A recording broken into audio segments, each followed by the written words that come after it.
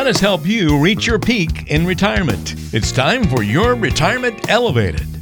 Welcome to another edition of Your Retirement Elevated. Walter Storholt here alongside Scott Dugan, co-founder and managing partner of Elevated Retirement Group. Scott, what's going on this week? How are you, sir? Another beautiful day in the neighborhood, Walter. That's fantastic. I think on our last show or a couple of shows ago, we were talking about all the trips and cool activities you had on the agenda, and now you're back and better than ever and finally well-rested, I understand? Absolutely. And this actually starts to become our busy time of the year. Going into September, October, November are usually our busiest season. So we're rested up, geared up for that. We've got a lot of client educational events coming up.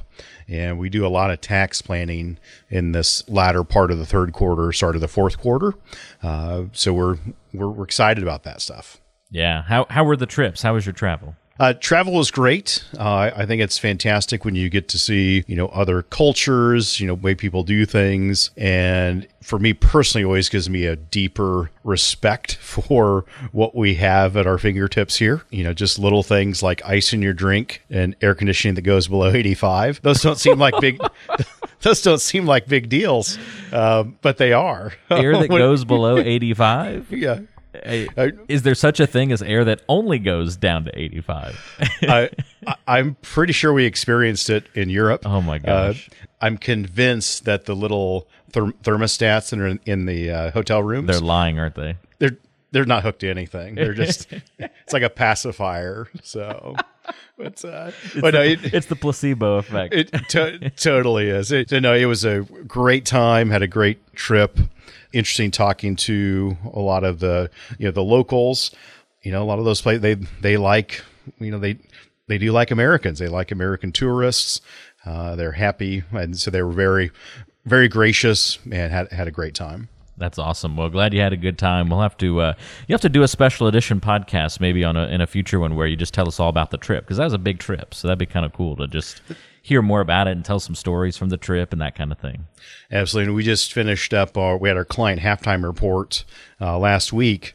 And actually, ironically, 3 sets of clients are going to the exact same places we went to. And so we sent over a list of all the places we went and, places we visited, restaurants. And so we're looking forward to their feedback once they go and get their opinion. That'd be great. That is really neat. Yes. Very, very cool. Well, glad you had a good trip. Welcome back. Let's get the show started today. We're talking about the 5-step complete planning process on today's show. So we often talk about, we might talk about a specific topic, and at the end of the show, we talk about coming in, meeting with Scott, or, just going through the planning process. And we really want to dive in today to see, well, what does that really look like? Let's unpack the planning process and what's really behind it. How detailed does it get? What kinds of planning and what elements are inside of that? So, Scott, I'm looking forward to you walking us through this today. Where do you start the 5-step planning process with most folks, and why 5 steps? Well, the 5 steps are really the 5 key areas of financial planning. And so that's how we developed this and refined it over last almost 2 decades. But it's really a process that's designed to help our clients achieve simplicity and confidence during their retirement years. And by focusing on those 5 key areas of your current financial life, that's where we see obstacles or opportunities to improve the situation, to give you the highest probability of success, because that's what we want to do. We give you the highest probability of success that you can retire comfortably, spend confidently, and spend time focused on things you want to focus on, not worrying about your money. And that's where the first step, of the planning process is looking at your income plan. Why? Because retirement is 1, 2, 3, maybe 4 decades of unemployment. All right, you're retiring from paid work, and so you're going to rely upon income sources to generate the cash flow you need to do the stuff you want to do. Right? So income plan, it sounds very basic, but it's really starting with a detailed breakdown of what are your expenses, right? Where is your money going? And there's going to be essential expenses, stuff you have to have, and there's going to be discretionary expenses, the stuff you'd like to have. And once we understand what it costs to run your household, and finding out, what are your other income sources, and do you have a pension, maybe 2 pension checks, 2 Social Security checks, do you have rental properties? So it's really that balance of money going out for expenses and money coming in for income. And when we compare those two, most of the time, our clients are going to have some sort of gap. We call it the income gap. Well, how do we fill that gap? And there's a lot of choices. Some people want to work part-time to fill that gap. Most people are going to use their retirement resources that they saved over their lifetime to fill that gap. So that's balancing that out, what you need, and then looking to make sure what you've saved, is that enough to safely provide that income over your lifetime? And once we've got those numbers, entered and optimized, then we look at, how does your plan stand up against inflation? Stuff costs more in the future than they do now. What happens if we have longevity? My grandfather is 95 years old. He's had a long, long retirement. My neighbor down the street, he's about 6 houses down. He's 96. He's the original owner of the house. He built the house, and he retired at 62. And he's 96. So that's a long time. That is a long time to make your money last. Yes. And so, we're living longer. And then we look at, what's the economic impact of losing a spouse? When you lose a spouse, your income plan changes because of a couple things. If you're receiving 2 Social Security checks, now you go down to 1 Social Security check. If you have a pension, it may stay around. It may go away completely. You may get a portion of it, depending on the options that you chose when you started taking the pension. Usually, we still need about 80 to 85% of the amount of money it takes for 2 people. One person takes about 80 to 85% of that to continue to live that lifestyle. And if our Social Security is dropped, what do we have to do to fill that gap? Well, usually we have to increase the distributions from our retirement savings to make all this work. And by increasing distribution, sometimes we can increase the tax liability. All right. So for an example, a married couple with $30,000 in Social Security and taking $30,000 from their IRA, so a net of $60,000 per year gross $60,000, they're going to pay around, $1,200 to $1,400 in federal taxes. This is a rough estimate. But if we lose a spouse, and let's say Social Security goes from $30,000 to $20,000, because we get to keep the larger of the 2 checks, well, now we may need to take around $40,000 out of the IRA to net that, to gross that same $60,000. But the taxes for a single person on $60,000 of income jumps to $5,400.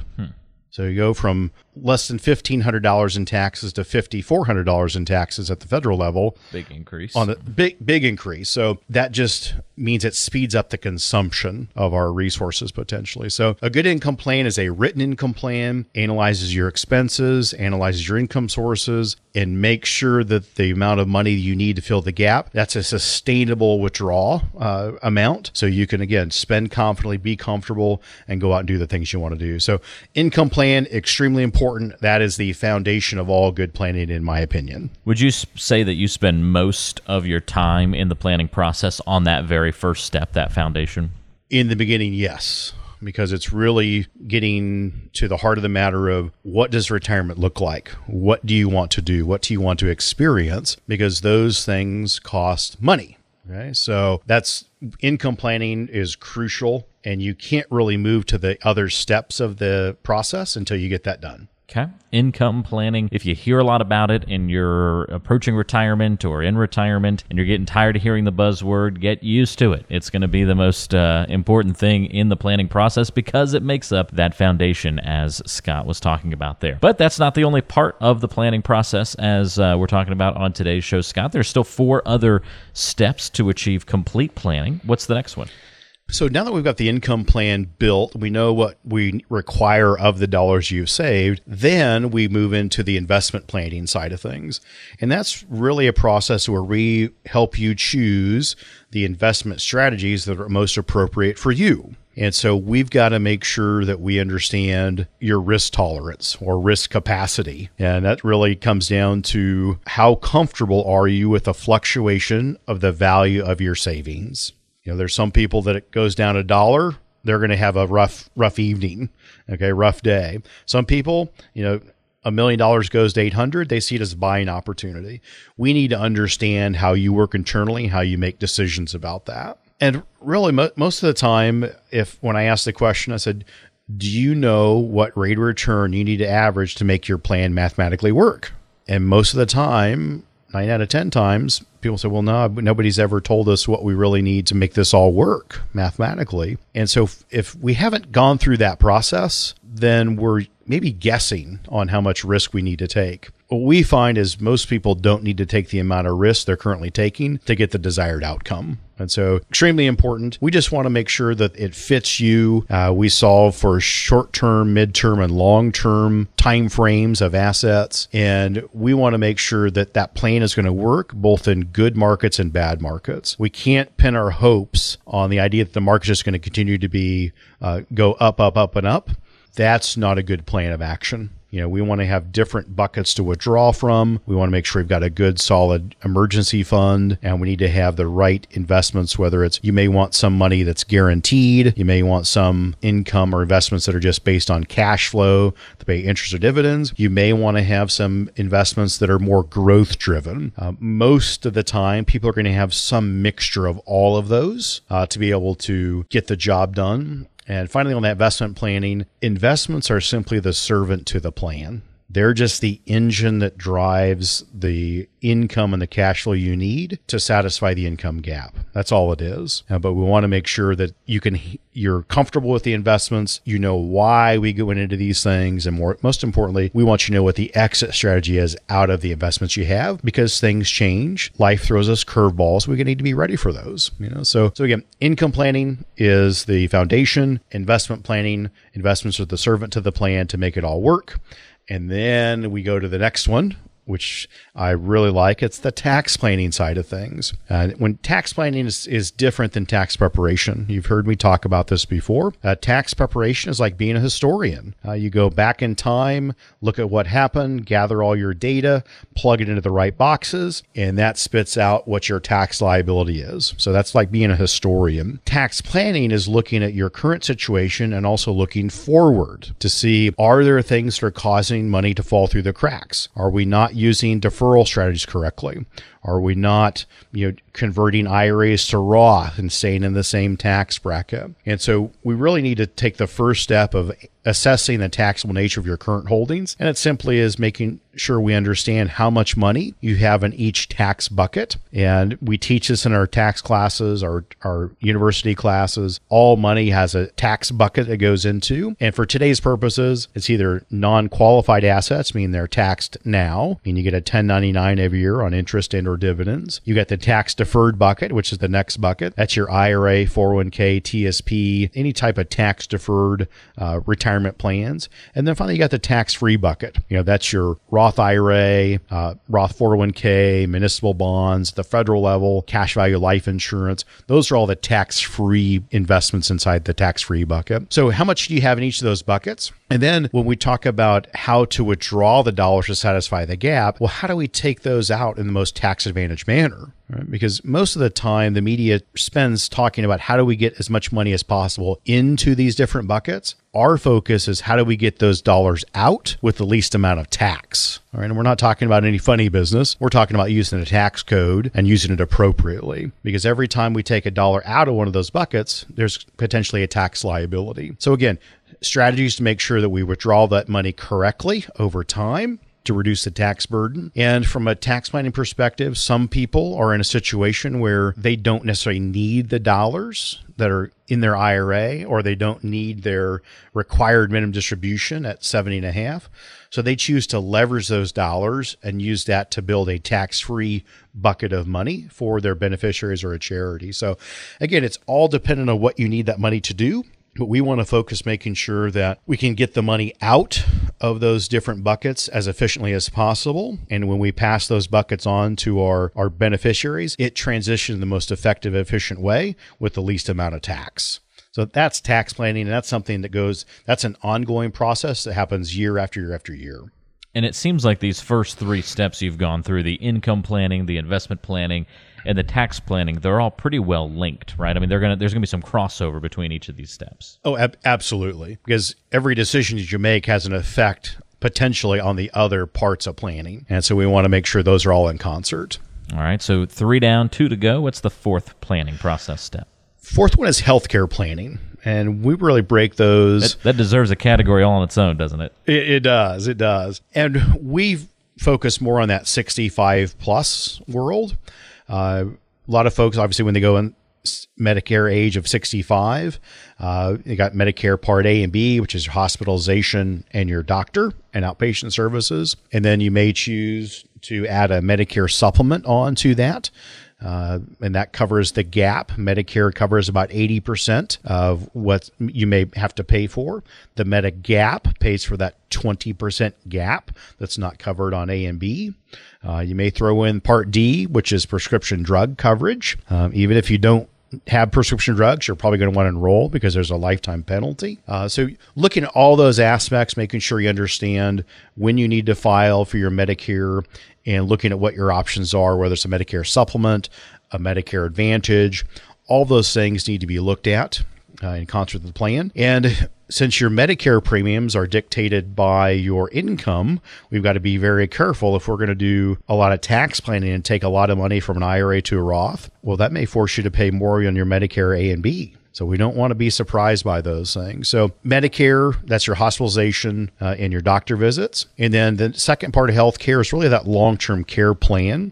And long-term care, that's just not nursing home. That's traditionally what people thought about long-term care was going to a nursing home. Really what long-term care is about this journey that people go on. And it could be, someone gets ill, has an episode where they need some care at the home. Maybe they have a caregiver come in part-time. Maybe they have a caregiver that comes in round the clock. Maybe they're in an independent living facility. Maybe they go to assisted living. Maybe finally they end up in a nursing facility. But all those different levels of care, whether it's stay at home, independent, assisted, or at a traditional nursing facility. Those are just different levels of care, different costs that are associated with that. So really when we look at long-term care, the first step is to assess the cost. What is the potential risk? And if you're okay with the potential impact it could have on your finances, then you self-insure, meaning, hey, if it happens, we're going to spend our money to cover it. Some people choose to hedge their bets and have a strategy. They say, we're going to take part of our retirement savings and we're going to buy insurance, traditional long-term care insurance, where you pay a premium. It has a benefit pool that you could use if you need it. If you don't need it, well, you paid that money all your life, but you had peace of mind. It's kind of like homeowners insurance or car insurance. You pay for it all your life. You hope you never use it, but you don't necessarily get upset if your house doesn't burn down and you don't use your coverage. Long-term care is kind of the same way. Nobody wants to use it, but if you do use it, it's going to be one of the best dollars out to dollars in of any insurance. But I can tell you from a personal perspective, a planning perspective, traditional long-term care has gotten expensive. A lot of the companies that provided it when I started almost 2 decades ago aren't providing it. And a lot of the policies that are here, I just had a client's been with me for 16 years.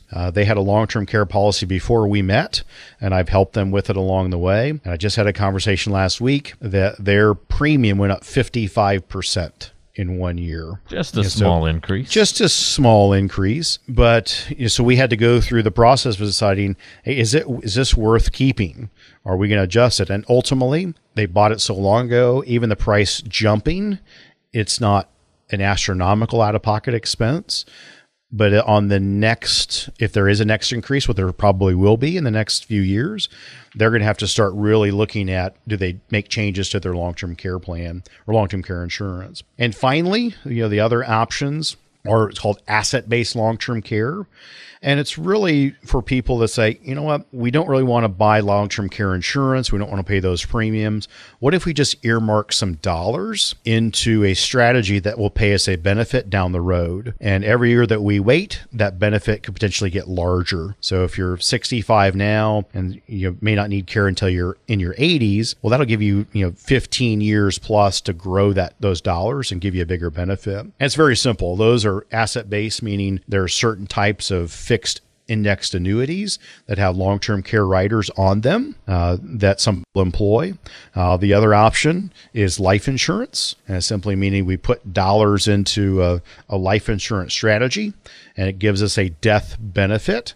So what's that death benefit? It means when you pass away, there's a benefit to your beneficiaries. But having this long-term care rider on that life insurance lets you access that death benefit while you're alive and use it for long-term care costs. So an example, we have a death benefit of $400,000 in our long-term care life insurance policy, and we spend $100,000 over each year for 2 years. Well, you started with 400, you spent 200 over 2 years. So if you pass away, what do your beneficiaries receive? Well, they receive the remaining $200,000. All right. If you never use it for care, you pass on the complete $400,000 tax-free to your beneficiaries.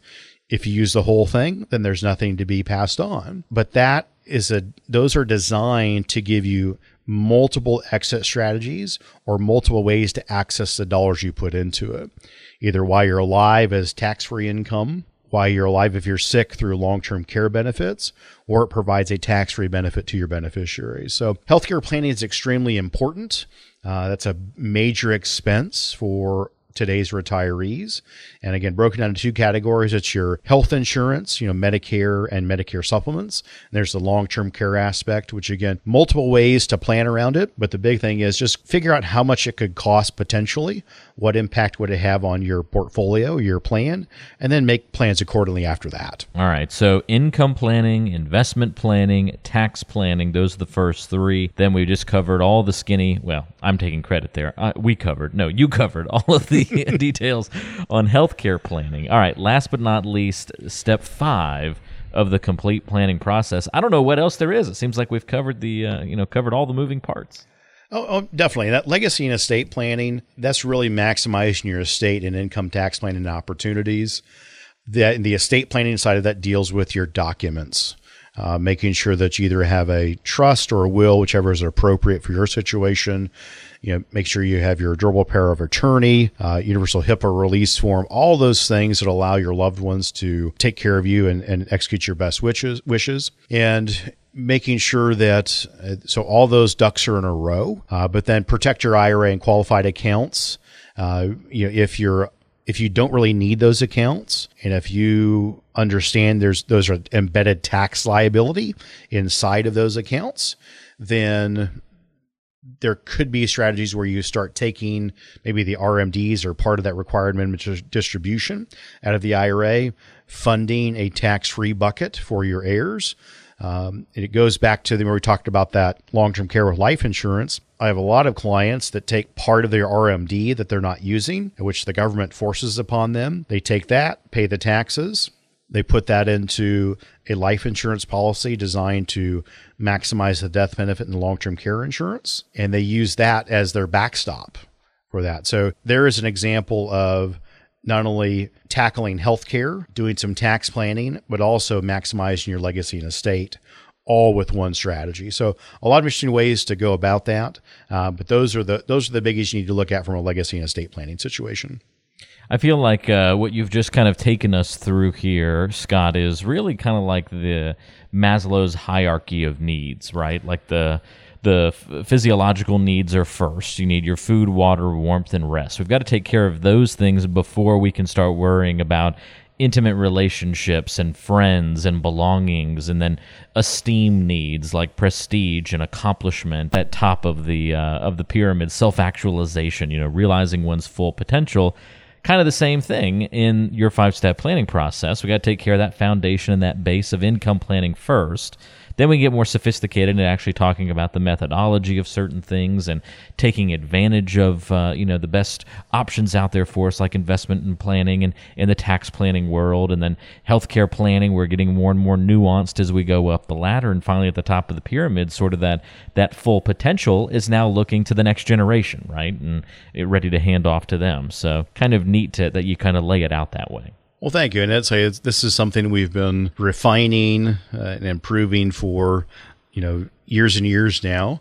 But what it really does for our clients is that it simplifies things, gets to the heart of the matter, and ultimately helps make decisions, based on facts and logic. And again, lets people be comfortable, because what they're doing when they're coming to us is they're delegating these tasks to us.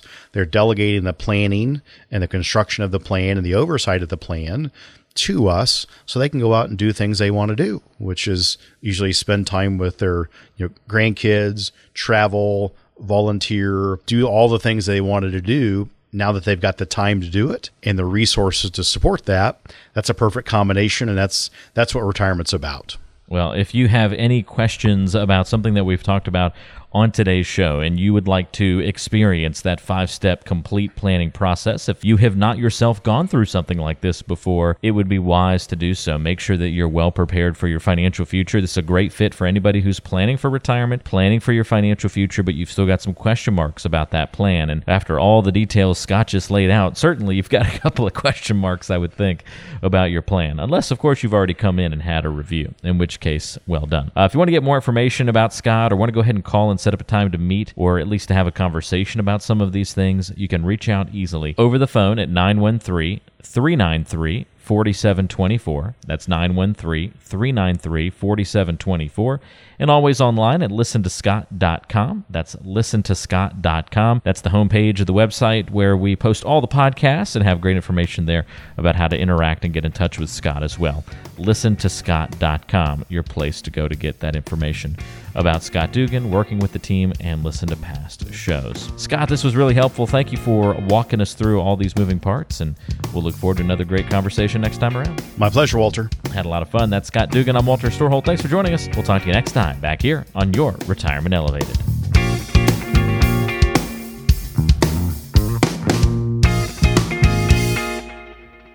Investment advisory services offered through Elevated Capital Advisors, LLC, an SEC-registered investment advisor.